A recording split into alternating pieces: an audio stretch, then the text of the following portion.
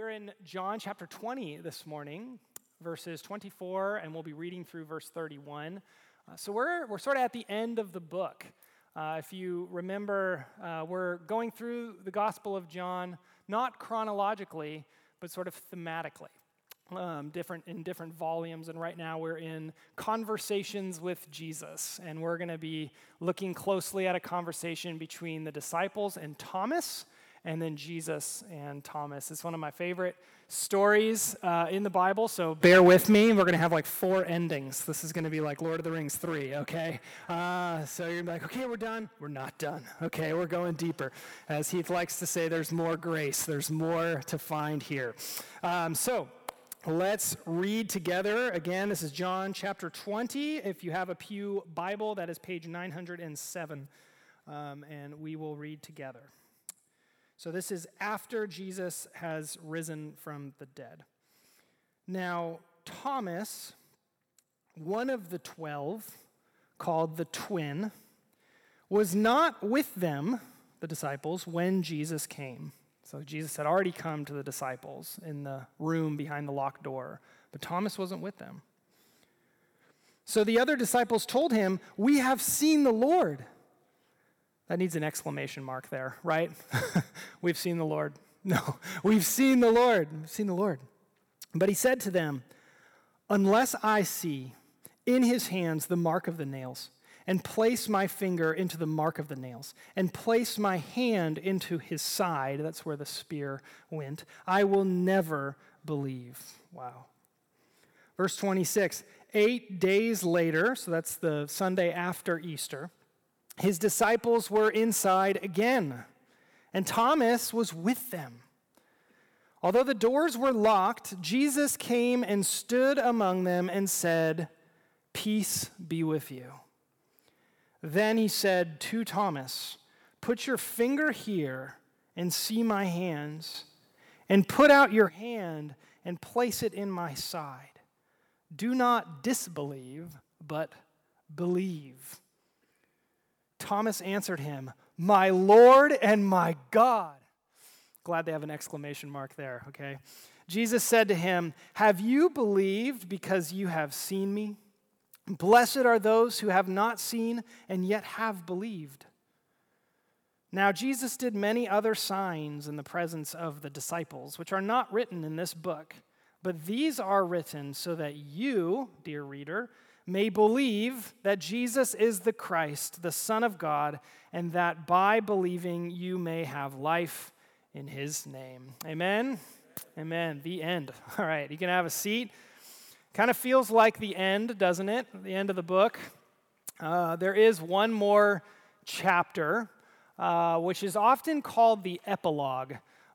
Scholars will sometimes say this was like the original end of John, and then they added the one later, which is, scholars love their hot takes, okay? That's probably not true. But it does feel like an end to the book. There's this purpose statement and everything. So it's about the restoration of Thomas.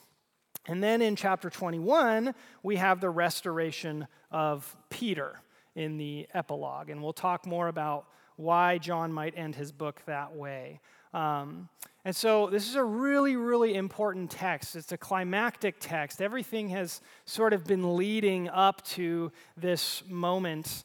And if we sit and we dwell with this story as the carefully crafted work of art that it is, it can illuminate us. It can move us from disbelieving to believing. It can bring us from death to life. That is the power of God's word.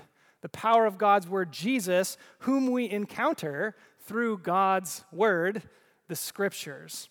And I'm believing that for us today, that this text, as we sit with it, it can move us through God's Holy Spirit as God's Spirit works through his word.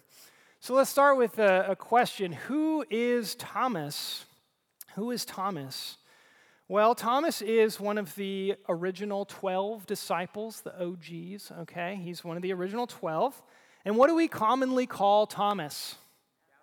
Doubting Thomas. Brutal, right? Like, what a bummer nickname, Imagine, oh, there's doubting Dane. That would be such a bummer, you know? He's in heaven, he's fine, okay? But it's kind of rude, as we'll see. And it's not totally fair. The reason for that is this story we're going to read here today. And more accurately, it's the reason we call him Doubting Thomas is sort of a lazy way of reading this story, a casual way. When you just superficially read this story, it sounds like Thomas is this childish, demanding, petulant man who, got to follow Jesus like in the flesh for 3 years, and yet, all the miracles weren't enough for him, so Jesus has to barge in and shame him into believing, and just like, what's wrong with you, Thomas, like, why can't you just be like everyone else and get it together? Why do you need this dog and pony show? Those who don't need all this are much more blessed than you, Thomas. It's like the story of Jesus showing up and showing his wounds to sprinkle salt in Thomas's wounds, right?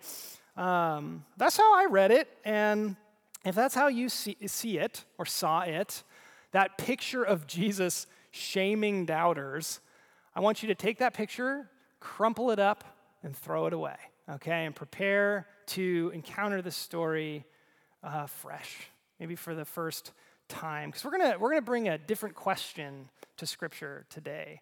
The questions we bring to Scripture really, really matter. We're not going to ask the question, "What's wrong with you, Thomas? Why are you such a doubter?" We're gonna ask the question, "What happened to Thomas? What happened?" Curiosity creates a better community than condemnation. Okay, so we're going to come with that curious question: what happened to Thomas? So who is Thomas? His name, his what you might call his title, Thomas means twin. And maybe he just was a twin. That's why people called him that, People had names like third and fourth, really, like in the Bible in this time. They're not very creative. And all we would know was that he was twin if we only had Matthew, Mark, and Luke. He's just kind of named there in the middle of the pack with the rest of the disciples. And so we wouldn't really know anything about him. But John, likely writing his gospel years later, he seemed to feel that Thomas's story needed to be told. There's something maybe about Jesus that we can only see through Thomas. So who is Thomas? Well, he has 2 other lines in the Gospel of John. 2 other lines, which is not much, but they're telling. So the first comes at about the halfway point of the book, when Jesus' friend Lazarus had died. And Jesus decides that he is going to travel back to Bethany, where Lazarus and his sisters live, in the region of Judea. And he decides he's going to go wake Lazarus up. He's going to go give him life, that his disciples might believe and have life. But the disciples are not having it, and they protest. And they say, Jesus, they're trying to kill you in Judea. This sounds like a bad idea. Maybe we should have gone earlier, But Thomas says, this very telling line, he says in verse 16 of chapter 11, "Let us also go that we may die with him." Who does that sound like? Sounds like Peter, doesn't it? Sounds like a very Peter-ish kind of line. Right, who is Thomas? Thomas is the guy who says, "Let's go die with Jesus." Like his motto is, "Let's go." He's the guy who shows up. You can count on Thomas to be there. Like if you're going to get in a fight, you're bringing James and John, the sons of thunder. Okay? But Peter and Thomas are showing up, invited or not, and they're throwing the first punch. Okay? This was my friend Neil growing up. Like, I didn't want to get in any altercation at all with anyone because Neil was coming in from the side and throwing a punch. Like, we all had to keep it calm down, okay? That's Thomas. Like, you don't doubt Thomas. Thomas is your guy. He's loyal. He is committed. Thomas shows up. And we see this again. His second line comes in the upper room shortly after Jesus washes his disciples' feet, and they share a meal together. And at this point in the story, the disciples are rattled. they're shooketh, okay? They are freaking out. Jesus has just broke the news that one of them will betray him. And Judas has slipped out into the night to do just that. And then Jesus tells them that he's going somewhere and that they can't follow him. After 3 years of following him, Jesus says, "You cannot follow me now." And of course, who's the first to speak up is Peter. Peter says, "Why? I will follow you anywhere, Lord.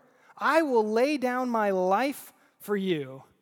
And Jesus says, no, that's my job, right? I'm going to lay down my life for you. And in fact, you will deny me 3 times before the sun rises tonight. And you can imagine, what's the atmosphere like after this? It's just a stunned, troubled silence. And so Jesus says, "Let not your hearts be troubled." And he reassures them that though they cannot follow him now, because the Spirit has not yet been poured out on them to give them strength for that, they cannot follow him now. Ultimately, he assures them they will be with him again. But Thomas is not reassured. Thomas is anxious to show up and to be there for his friend. And he speaks up now that Peter has been silenced, and he says, "Lord, we don't know where you're going. How can we know the way?" Verse 5 in chapter 14. And this is the occasion for one of Jesus' most famous lines in all of the Gospel of John. He says, "I am the way." Thomas, "I am the way, the truth, and the life. No one comes to the Father except through me. If you had known me, you would have known my Father also." Thomas doesn't fully get Jesus yet. From now on, you do know him and have seen him. And with that mysterious line from our Lord hanging there, Thomas fades from the story. Jesus is betrayed. He is arrested. He's abandoned by his friends. He is tried. He is denied. He is crucified. And he is buried. And Thomas of "let us go and die with him" fame is nowhere to be found. And on Easter Sunday, it's not Thomas who rises up early in the morning to go to the tomb. It's a group of faithful women who go to the tomb and find it empty. And they go and tell the disciples, but it's not Thomas who runs to the tomb. Do you remember who it is? It's Peter and the beloved disciple, likely John.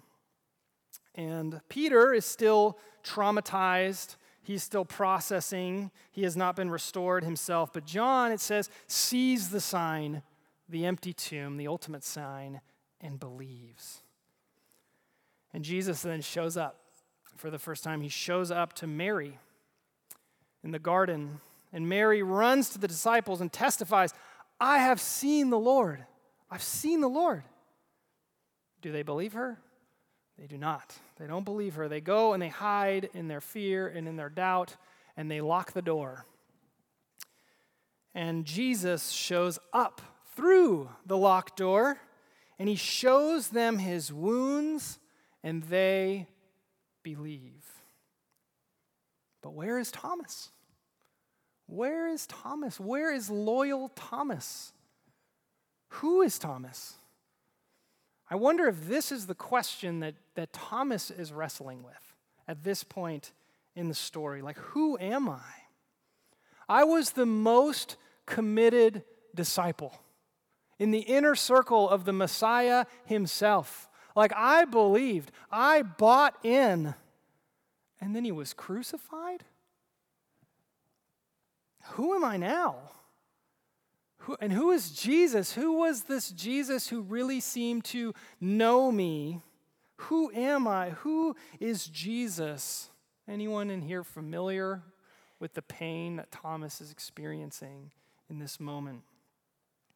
And have you ever considered how it is the most committed who get the most hurt when things fall apart and end? When you are betrayed or abandoned in a relationship that meant everything to you, that you identified deeply with. Could be a romantic relationship, a marriage, could be a group or a whole church community perhaps in your past, a band you were a part of, whatever it may be, a friendship. There is no pain quite like it. And interestingly, sometimes when you lose something you identify deeply with, it can feel as if you were betrayed, even if no one actually personally betrayed you. That's what it can feel like. And this is what happened to Thomas, right? Judas, who is another Peter and Thomas type, a fiery guy in the disciples, he betrayed Jesus. He straight up sold Jesus out. But Thomas feels betrayed by Jesus. He feels betrayed. The pain is deep, and it has driven him into isolation. He is no longer himself. He is no longer the guy who shows up. When Jesus shows up, Thomas is not there. What happened to Thomas? John uniquely seeks to show us that after the trauma of the crucifixion, Peter and Thomas, right, the most committed of Jesus' disciples, they need specialized care and restoration. Right, the most committed are the most hurt and thus need the most care. And that's exactly what Jesus does. Jesus is going to show up for them. Jesus is going to restore them. That's what this story is about. The center of this story is not doubting Thomas. It's the crucified and risen Jesus who shows up for his friends and restores and heals. He doesn't just die for them, but he shows up for them and restores them and heals them in their community. So the disciples, right, they came looking for Thomas, and they repeated Mary's testimony to them. We've seen the Lord. And Thomas says, no, I've seen too much. I've seen too much. I mean, he uses this graphic language, right? I need to see his scars, his wounds. I need to stick my finger in them. I need to stick my hand into his side where the spear was plunged into his flesh. Oh, right? It's graphic language. I will never believe, he says. No way. This guy's hurting. And a week goes by. A week. A week goes by, and it's Sunday again. And the disciples gather as we do on Sunday. This time, Thomas shows up. I like to think that the disciples dragged him to church. They got their friends. They got their friend there, and he doesn't believe, but he's there with his brothers behind the locked door again. And you can picture maybe the disciples are praying earnestly. Jesus, would you show up for Thomas like you showed up for us? Maybe some little part of Thomas is praying too. And Jesus, again, shows up through the locked door.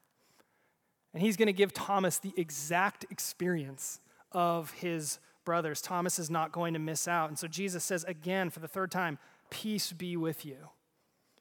This time he finds Thomas. He looks right at him. He says, put your finger here. Put your finger here. See my hands. Put out your hand and place it in my side. Do not disbelieve, but believe. And apparently that is enough. That is enough. Like John before the tomb, Thomas before the wounds of Jesus sees and believes. And it's this moment that elicits, that calls forth the most profound, the most theologically loaded, the most climactic confession of John's gospel and of the whole New Testament. He shouts out in surprise, "My Lord and my God." My Lord and my God. Remember that Jesus said to Thomas, if you'd known me, you would have known my Father also. And Thomas now sees. Thomas now knows.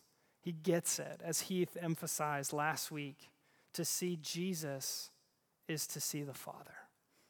He was lost, but now he is found, my Lord and my God. But like I said, that's not the end of the story. This next verse 29 is where we tend to get this idea that this story is about Jesus shaming, doubting Thomas. And that's not totally our fault, because look how this is phrased here. Have you seen because you have believed? Have you believed because you have seen me? Blessed are those, blessed are those who have not seen me and yet have believed. So let's look at this in some other well-known translations that maybe some of you regularly read. Okay, so this is the NIV, New International Version. Because you have seen me, you have believed. Blessed are those who have not seen and yet have believed. New Living Translation. You believe because you have seen me. Blessed are. Okay. King James Version. Thomas, because thou hast seen me, thou hast believed. Blessed are. What's the difference? Anyone spot it? The question mark. Yes, the question mark. There are no question marks in the Greek, okay? That is an interpretation that rather profoundly changes the tone, doesn't it? Have you believed because you've seen me? You can almost hear the in between that and the blessing, right? What's really happening here? Is Jesus shaming his friend Thomas for needing to see his friend Jesus again after walking with him for 3 years? No. And look at the next verse, okay, which in our Bibles is usually separated into a whole nother section, but it's right here part of the same section, okay? Verses 30 and 31 turns to us. Now Jesus did many other signs in the presence of the disciples, which are not written in this book, but these are written so that you and I may believe that Jesus is the Christ, the Son of God, and that by believing, you may have life in his name. This line directly follows the line before. So John has a point here, and the point is not to shame Thomas. The point is to show us that though Thomas was not there that first Sunday, he is no less blessed than the rest of the disciples. And stick with me.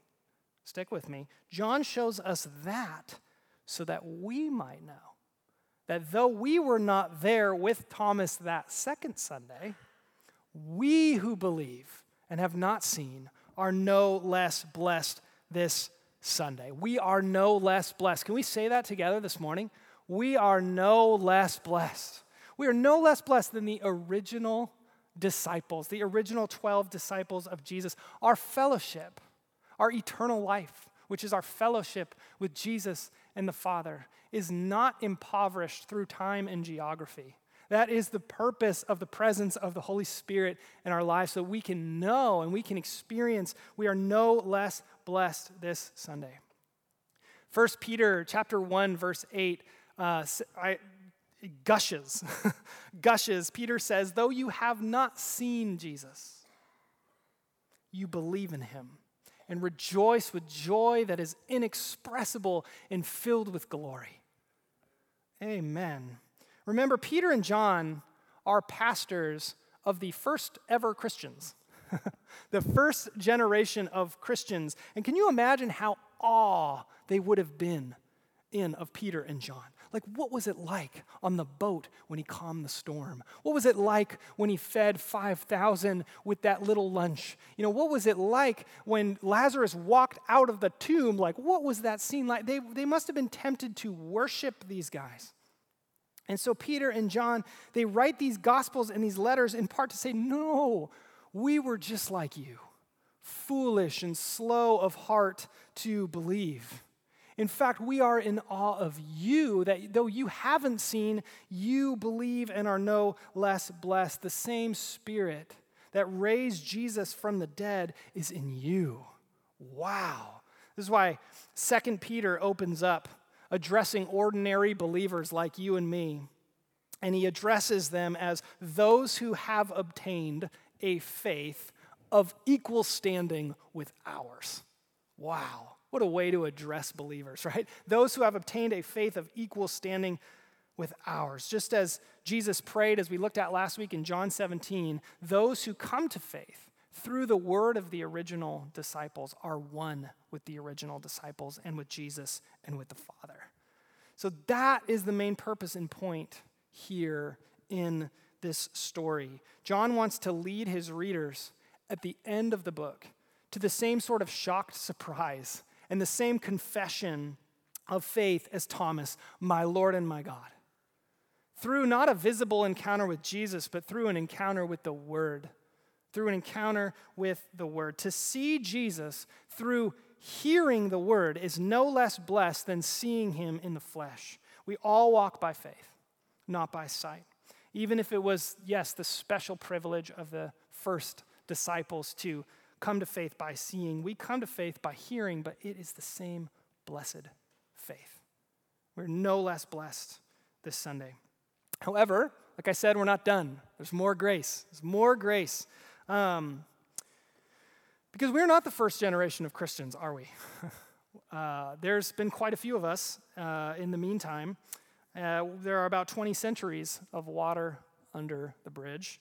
And I want to suggest this morning that we in the church in the West today live in what we might call the time of Thomas. Can we say that? The time of Thomas. Time of Thomas, good job. We live in the time of Thomas. We today are drowning in misunderstood doubt.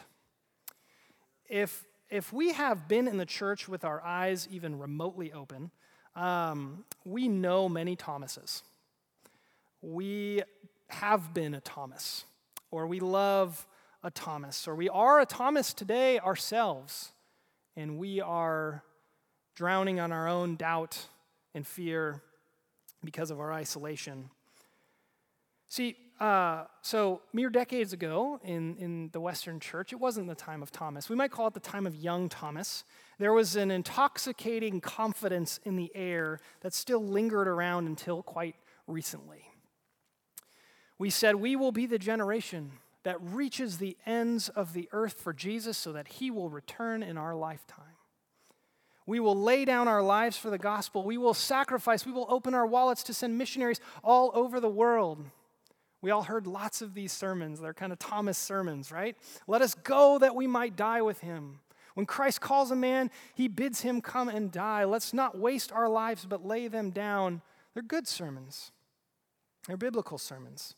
But that confidence, I've experienced, has largely evaporated, and it's condensed, and it's rained down in a storm of fear and doubt that thrives in isolation. Fear and doubt thrive in isolation, and COVID certainly did not help with this.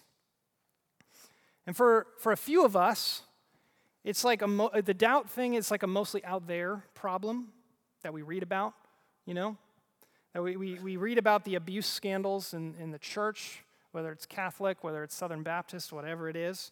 And we read about betrayals on the left and the right, and of young people leaving the church never to return.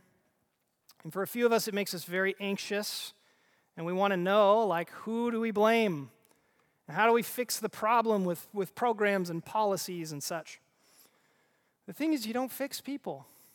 You don't fix Thomas. And we shouldn't abandon the Thomases in our midst either. Because if it's not out there, if it's not an out there thing, but it's in here, like if you've been betrayed, if you've been abused, you know exactly what it means to be behind that locked door, seeing you've seen too much to believe again, to trust again. Like, trust the church? Pfft, yeah, right. You know that feeling deeply. There's a popular quote from the popular Arabic poet Khalil Gibran. It always stuck with me, and I didn't know why. The quote is this: "Doubt is a pain too lonely to know that faith is his twin brother." Doubt is a pain too lonely to know that faith is his twin brother. And it struck me this week that he uses the word twin. I don't know if he had Thomas in mind when he said that. But doubt is painful and lonely, right? This is why doubters often find refuge in communities of other doubters. Doubt is painful and it's lonely, but if we could see rightly, we'd see it's like this close to faith. It's much more close than just not caring, being apathetic or agnostic. But even so, we believers, we can sometimes find Thomas's doubt, the doubt of Thomas's in our midst, a little disturbing. Kind of ruffles our feathers, you know? It's just easier to blame the doubter for their doubts and to group them and to label them than it is to sit with them and listen for the story of pain behind their doubt. There's always a story of pain behind doubt. Part of being a follower of Jesus is learning to listen for the story of pain behind the doubt. Not what's wrong with them. Why can't you be more like me? But what happened? What is your story? So whether we are a Thomas here among the disciples this morning but not believing, or we know and we love a Thomas, let's look a little closer at how Jesus restores Thomas. Picture the scene. There he is. Thomas is hurting. The door is locked. He's absolutely refusing to believe unless Jesus shows up for him and meets his stated conditions. And what does Jesus do? Does he avoid Thomas? Or does he say, no, you should believe because of ABC logical proof? What's the matter with you, Thomas? No. First, he comes through that locked door. He seeks out Thomas. He enters into that painfully awkward space where Thomas might actually reject him. He doesn't grab Thomas by the shoulders and shake him. He doesn't grab his hands and force him to touch him, but he comes into his space and he sees him and he shows the wounded Thomas his own wounds. And he says to him, believe. Believe. See, Jesus knows something we forget about Thomases and about doubt. Thomas wants to believe. He wants to be sought out, and he wants to be seen. One of my favorite quotes from Dr. Kurt Thompson, he says, we're all born looking for someone looking for us. Thomas wants to be seen. Thomas wants to be blessed. See, only twice in John does Jesus announce a blessing. Only twice. The first one is in chapter 13 when he says, blessed are those who love one another. Not just know we're supposed to do that, but do it. Blessed are those who love one another, and blessed are those who believe. Thomas wants to believe and love. He wants to be blessed, but he's tried that, and he got hurt, and now he is alone.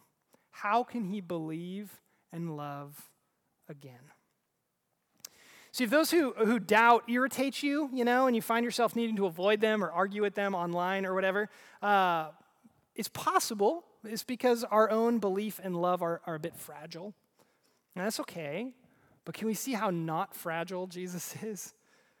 He's not offended. He doesn't keep his distance or need to argue with Thomas. He seeks him out, sees him in his woundedness, displays his own wounds, and invites him to believe. Like, let's go, Thomas. Let's go. Be born again. You can be the believing, the loving man that I made you to be again. Some of us need that permission, I think, this morning. You can believe again. You can be restored. You don't have to be cynical. You don't have to be lost. You can be a child again.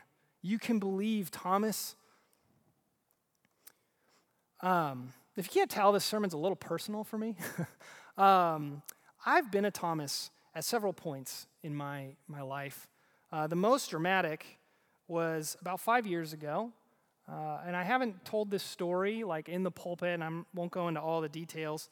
But about 5 years ago during seminary, I was unable to believe. Like as a pastor in seminary, I stopped believing. It wasn't because of my professors. It wasn't because of politics. It wasn't anything like that. It was pain.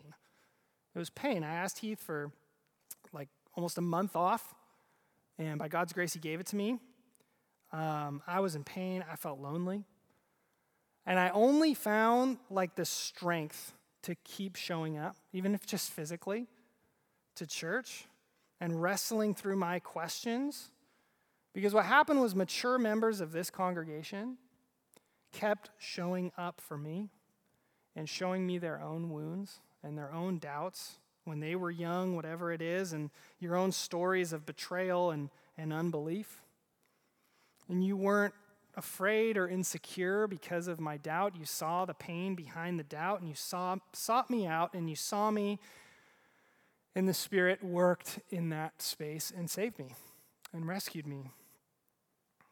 And friends, yeah, amen, thank you. John wants us to know that Jesus restores Thomases, that he wants to bless and heal you and the Thomases that you love. That's his heart, not to shame you.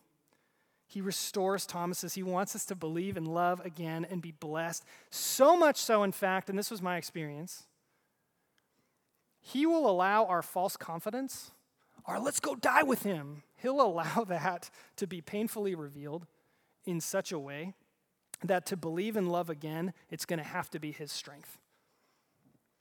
He will teach us to walk by the Spirit in faith and hope and in love. So, fifth ending here, okay? How does renewal and restoration happen? How does it happen when we are in fear and in doubt and alone? Renewal happens in community.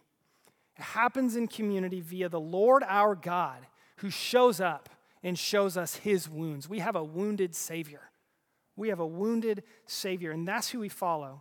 And following Jesus then means showing up. It means showing up, having the courage to show up. And in the time of Thomas, it will involve learning to sit in the stories. Learning to sit in the stories of the doubting, hearing the stories of pain behind the doubt. Following Jesus doesn't mean shaming doubters, but sharing our own wounds and doubts, right? It's not what's wrong with you, but what happened to you, because here's what happened to me. As James puts it, or Jude puts it, have mercy on those who doubt. Have mercy on those who doubt. Could have been the whole sermon. When we show up for each other in prayer and in sharing Sunday by Sunday, day by day, as the disciples did, we can know that Jesus will show up too. Let's pray together, VCC. Father, thank you for your marvelous and majestic mercy. God, for your word, you didn't have to save us. You didn't have to take on flesh and dwell among us. You didn't have to inspire your prophets and apostles to pen these brilliant works that we can meditate on our lifetime and see something new every single day and be renewed. You didn't have to, Lord. You didn't have to come again that second Sunday and restore Thomas, but you did. You don't have to show up this morning and restore the souls of those who feel alone, of those who were dragged here, of those who are in pain, of those who still have so many questions about what in the world is going on. Lord, you don't have to, but you do. You're faithful and you're true. And even when we are faithless, you remain faithful, as your word says. So God, we love you. We believe. Help our unbelief. And would our remaining time of eating and drinking together and singing praises to your name, would it bring joy to your heart? Because your joy is our joy, because you have invited us in to the fellowship that you have in yourself, Father, Son, and Holy Spirit. So may we encounter you this morning. We love you. In Jesus' name, amen.